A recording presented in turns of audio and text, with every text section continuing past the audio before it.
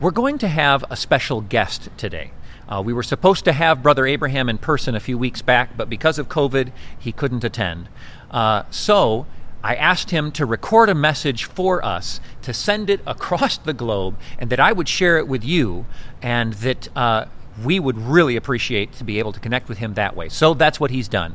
In a few moments here, I'm going to switch over, and you guys are going to hear from Brother Abraham. We have been a supporter of his ministry for many, many years. He has come almost on a yearly basis to let us know what's happening.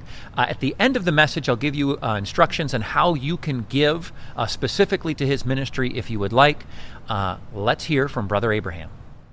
Greetings to every one of you. Pastor Josh and the Resurrection Life Church in Granville. What a joy and a privilege it is to come to you. Not the best way I like it, to come through this online, through video. And anyway, thank God that you are there to listen to me. And thank you, Pastor Josh, for having me to share with your people.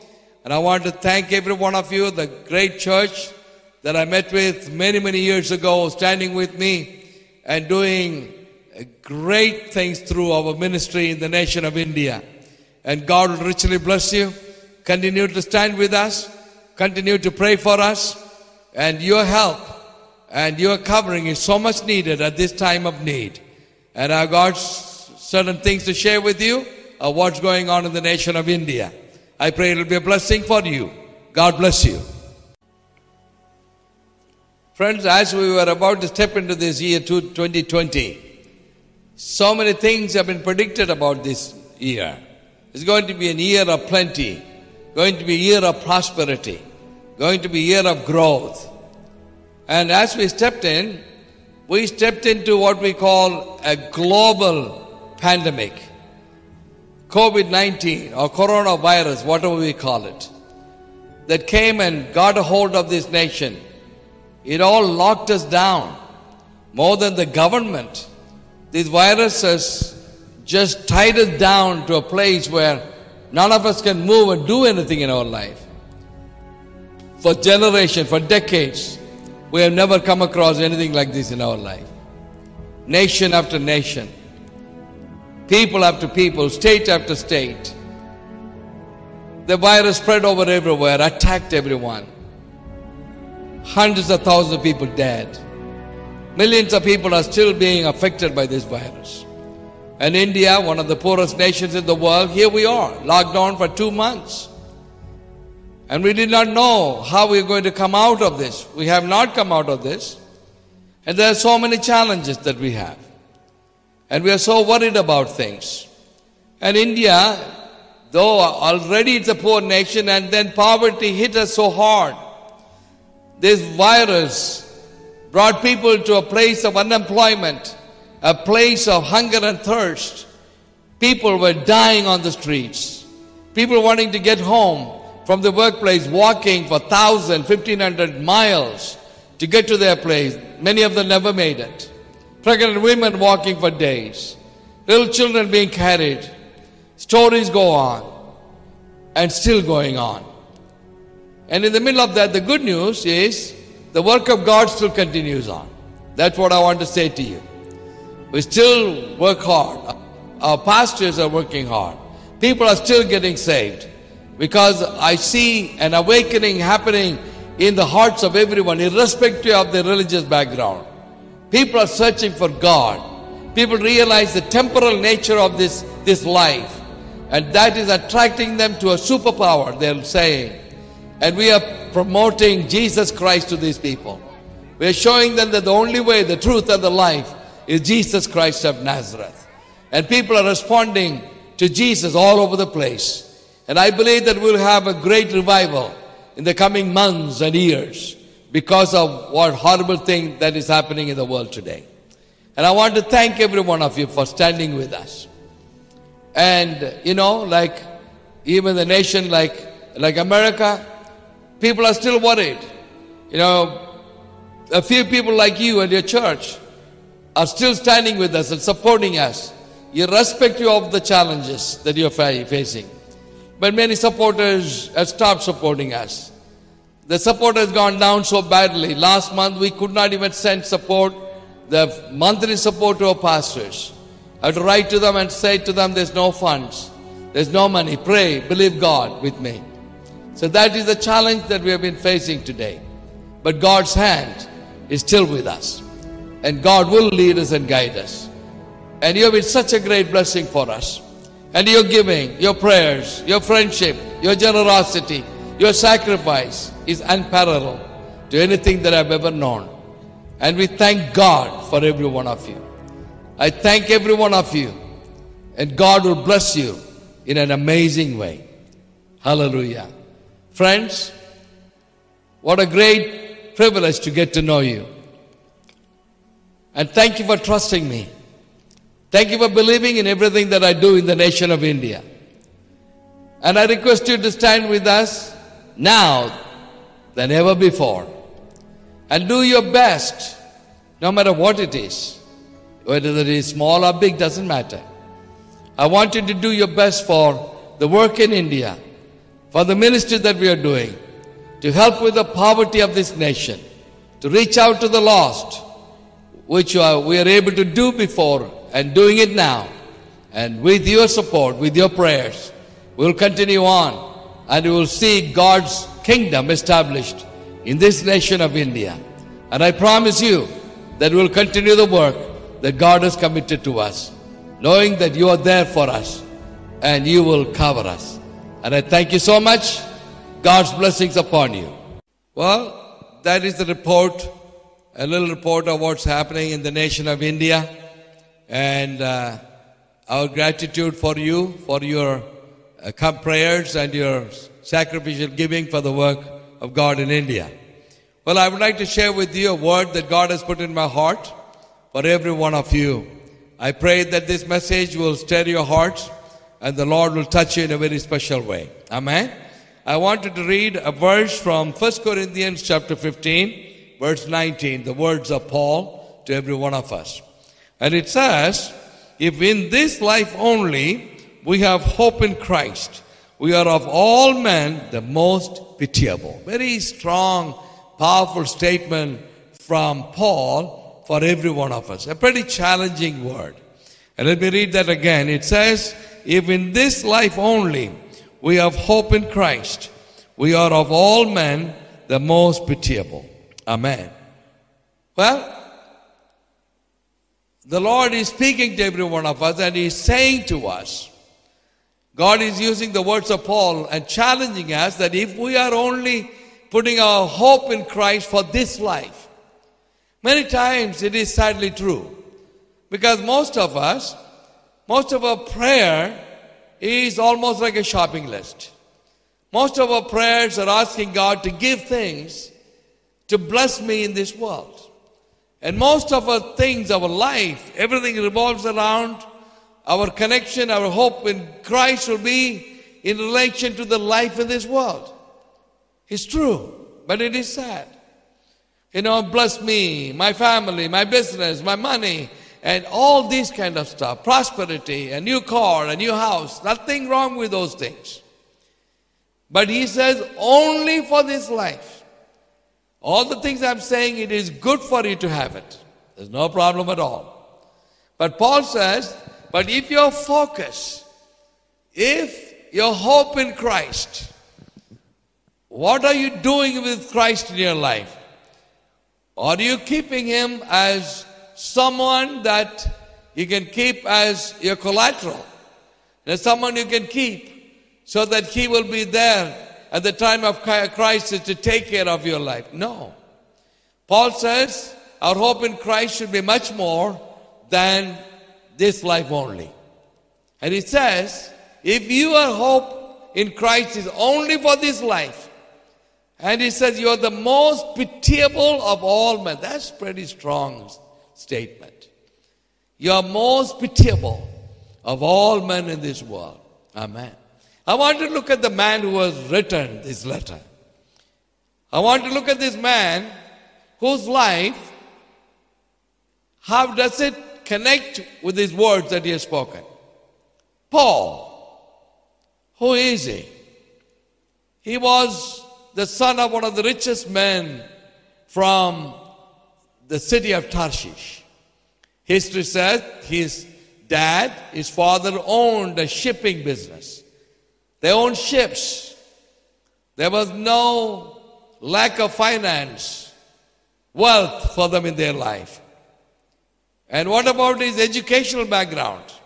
It says that he sat under the feet of Gamaliel. Gamaliel was one of the finest teachers that you can ever have.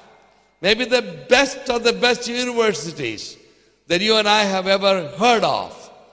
You can't become a student for Gamaliel until he tests you and he makes sure that you are good enough to be a student. And he was the student of Gamaliel. Maybe in the recent times he was maybe having a double master's or the best of the education that the world can give. And that is Paul. And look at him about the other things that you see about Paul. We read in Philippians chapter 3. He talks about his, his religious background. And it says like this. If you read from Philippians chapter 3, we read from verse 4 to 7. I'm not going to read all of them. It says that he says in verse 5, circumcised the 8th day, of the stock of Israel, of the tribe of Benjamin, a Hebrew of the Hebrews, concerning the law, a Pharisee.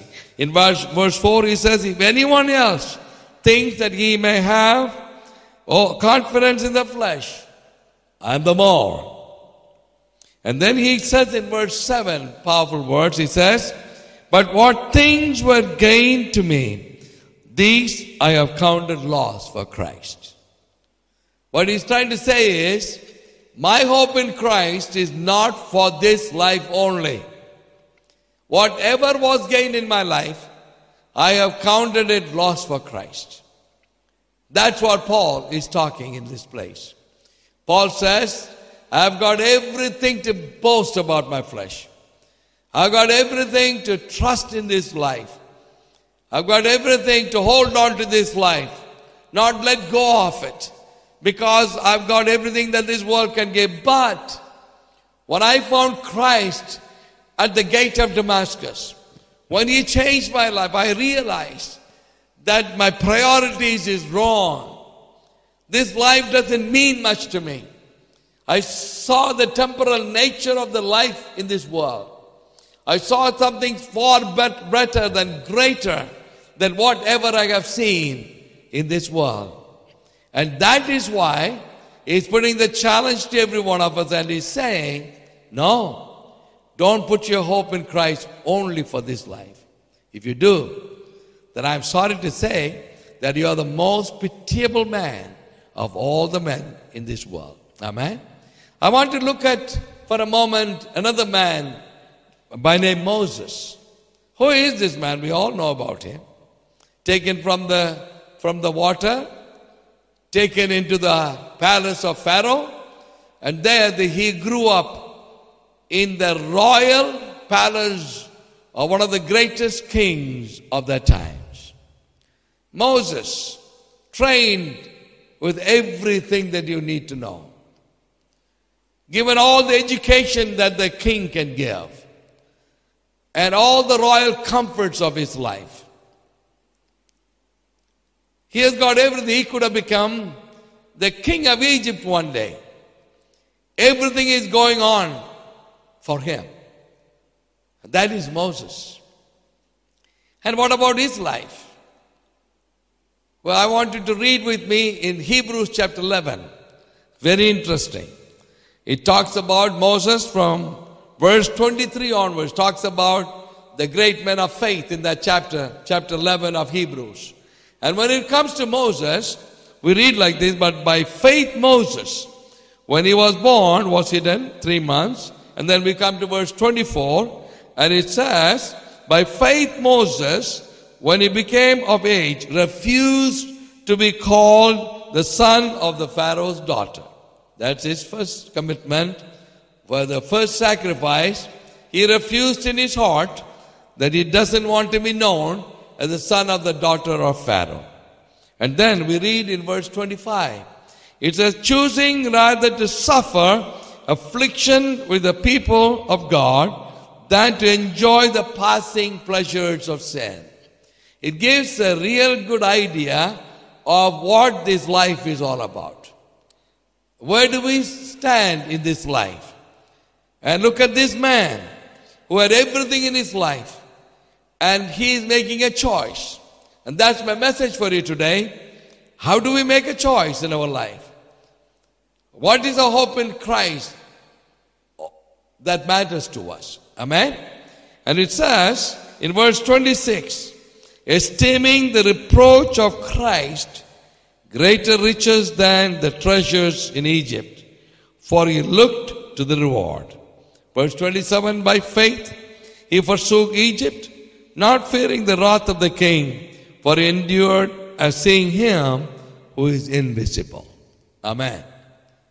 That's the life of Moses. He made a choice in his life.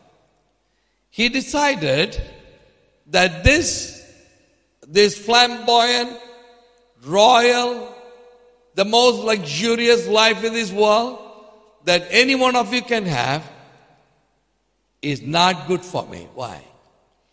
I do not want to be taken in by this life only. I want you to keep that in your mind. Because Paul says very clearly, you should not have your hope in Christ in only this life. There's nothing wrong with this life. That's something that I want you to keep in your mind as I continue my message. So here is a man, could have become a king, who's got everything, like every luxury that you can ever find in your life. And he makes a choice. And the choice was this. He refused to be called as a son of the daughters of Pharaoh.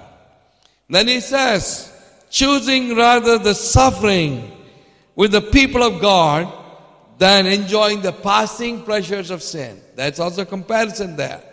Unless you make a choice, you should be able to compare leaving something behind and clinging on to something else. That is very important for us. If you don't have anything in front of you, there's nothing there for us to leave behind. So we drop something to hold on to something else. That's what we read here. He rather chose the suffering with the people of God than the passing pleasures of sin. And then he esteemed the reproach of Christ. That is a statement by faith. Moses in the Old Testament, he could see Christ there in front of him. And it says, reproach of Christ, greater riches than the treasures of Egypt. And he was looking forward for the reward which will be for him in heaven. Amen, friends? And that man made a choice between this life and a life with God. He chose to follow him who has called him. There's a call of God upon his life where he has to weigh two things in his life. Two things. One, the luxurious royal life. Another one, suffering. Suffering with God's people. And that's what you get. You don't find anything else. So you make a choice. So he chose that this life is not going to last forever. This life is so temporary. And that's what we are finding out more and more in our life. Whatever we have does not really matter, because this life is so temporary. Amen? And he chose to suffer. He chose to suffer because of the revelation of God in his life. Because of the call of God in his life. Hallelujah. I believe that every born-again believer, every one of you who is listening to me today, I believe that there is a call upon our life. There's a purpose for you and me to live in this world. There's a purpose, my dear friends. We are not like the people who do not know Christ. We are not like the people who live a selfish and temporal life thinking this is everything for them. We don't belong to them. We are not one of them. Our call is so different to them. Amen? And that's where we make a choice. Paul is not talking to the unbelievers. He's talking to you and me, and he's saying, this is what I'm putting before you, my dear friends. And I want you to make a choice. And he says, if your hope in Christ is only for this life, then you are the most pitiable of all men. I think about it so many times. I read this word, I've read this verse so many times. I ask myself, am I one of them? Is my hope in Christ is only for this life? Whatever I'm doing, is it for the purpose of this life only? And then I think about myself, then it becomes the most pitiable thing in my life. I don't want to be one of them. And I believe that everyone who is listening to my voice today, I believe that you don't want to be one of them. You don't want to be the most pitiable of all men in the world. No. Our calling is far greater than that. The purpose of God in our life is much greater than, my dear friends. We will not be taken in to be put in that slot that we have become the most pitiable men in this world because we put our hope in Christ only for this life. You believe? You believe God with me? There is a parable that Jesus Christ was sharing when he was in this world. And you read that in Luke chapter 12, verse 20. That he talks about a foolish rich man. A man who had a huge land and he was having a great harvest. And he had a bumper crop. And he realized that his storehouse is not big enough to store all the grain that he got from the harvest. So he broke all the storehouses and built much bigger storehouses to keep all these things. Got it all stored up. He was sitting in his nice rocking chair. And he was speaking to his soul and he said, soul, enjoy with me. Rejoice with me. See what I've done for you. You can eat and enjoy yourself. Enjoy this life for yourself. And then Jesus said there was a word, a voice came from heaven. And it called him fool. And it said, fool, if your life is taken away from you today, whom have you stored up all these things? That is a challenge that comes to every one of us today. God is calling us a fool if we put our trust only in this life. If we get carried away with all this great business or the great, harvest and all the lands and everything that you and I have, if we put our trust only in those things, God will call you and me a fool. Amen? This tiny coronavirus is preaching a big sermon today to worldwide, to every one of us. It is telling us, hey, your life is so temporary. How far are you going to go? Where will you go and how will you make it? That is the challenge for good. That's a good side of coronavirus. Making us to think about what's going on in this world today. Amen?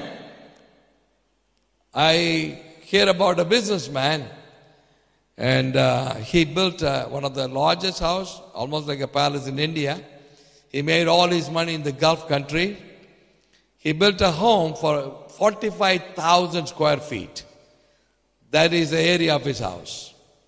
And he was building his business, going on. And then what happened? Suddenly something went wrong, that's all. Not much. Something went wrong. He was only 53 years old. And the next thing that we hear was he jumped from the 16th floor of a building in Dubai and he committed suicide. That's sad.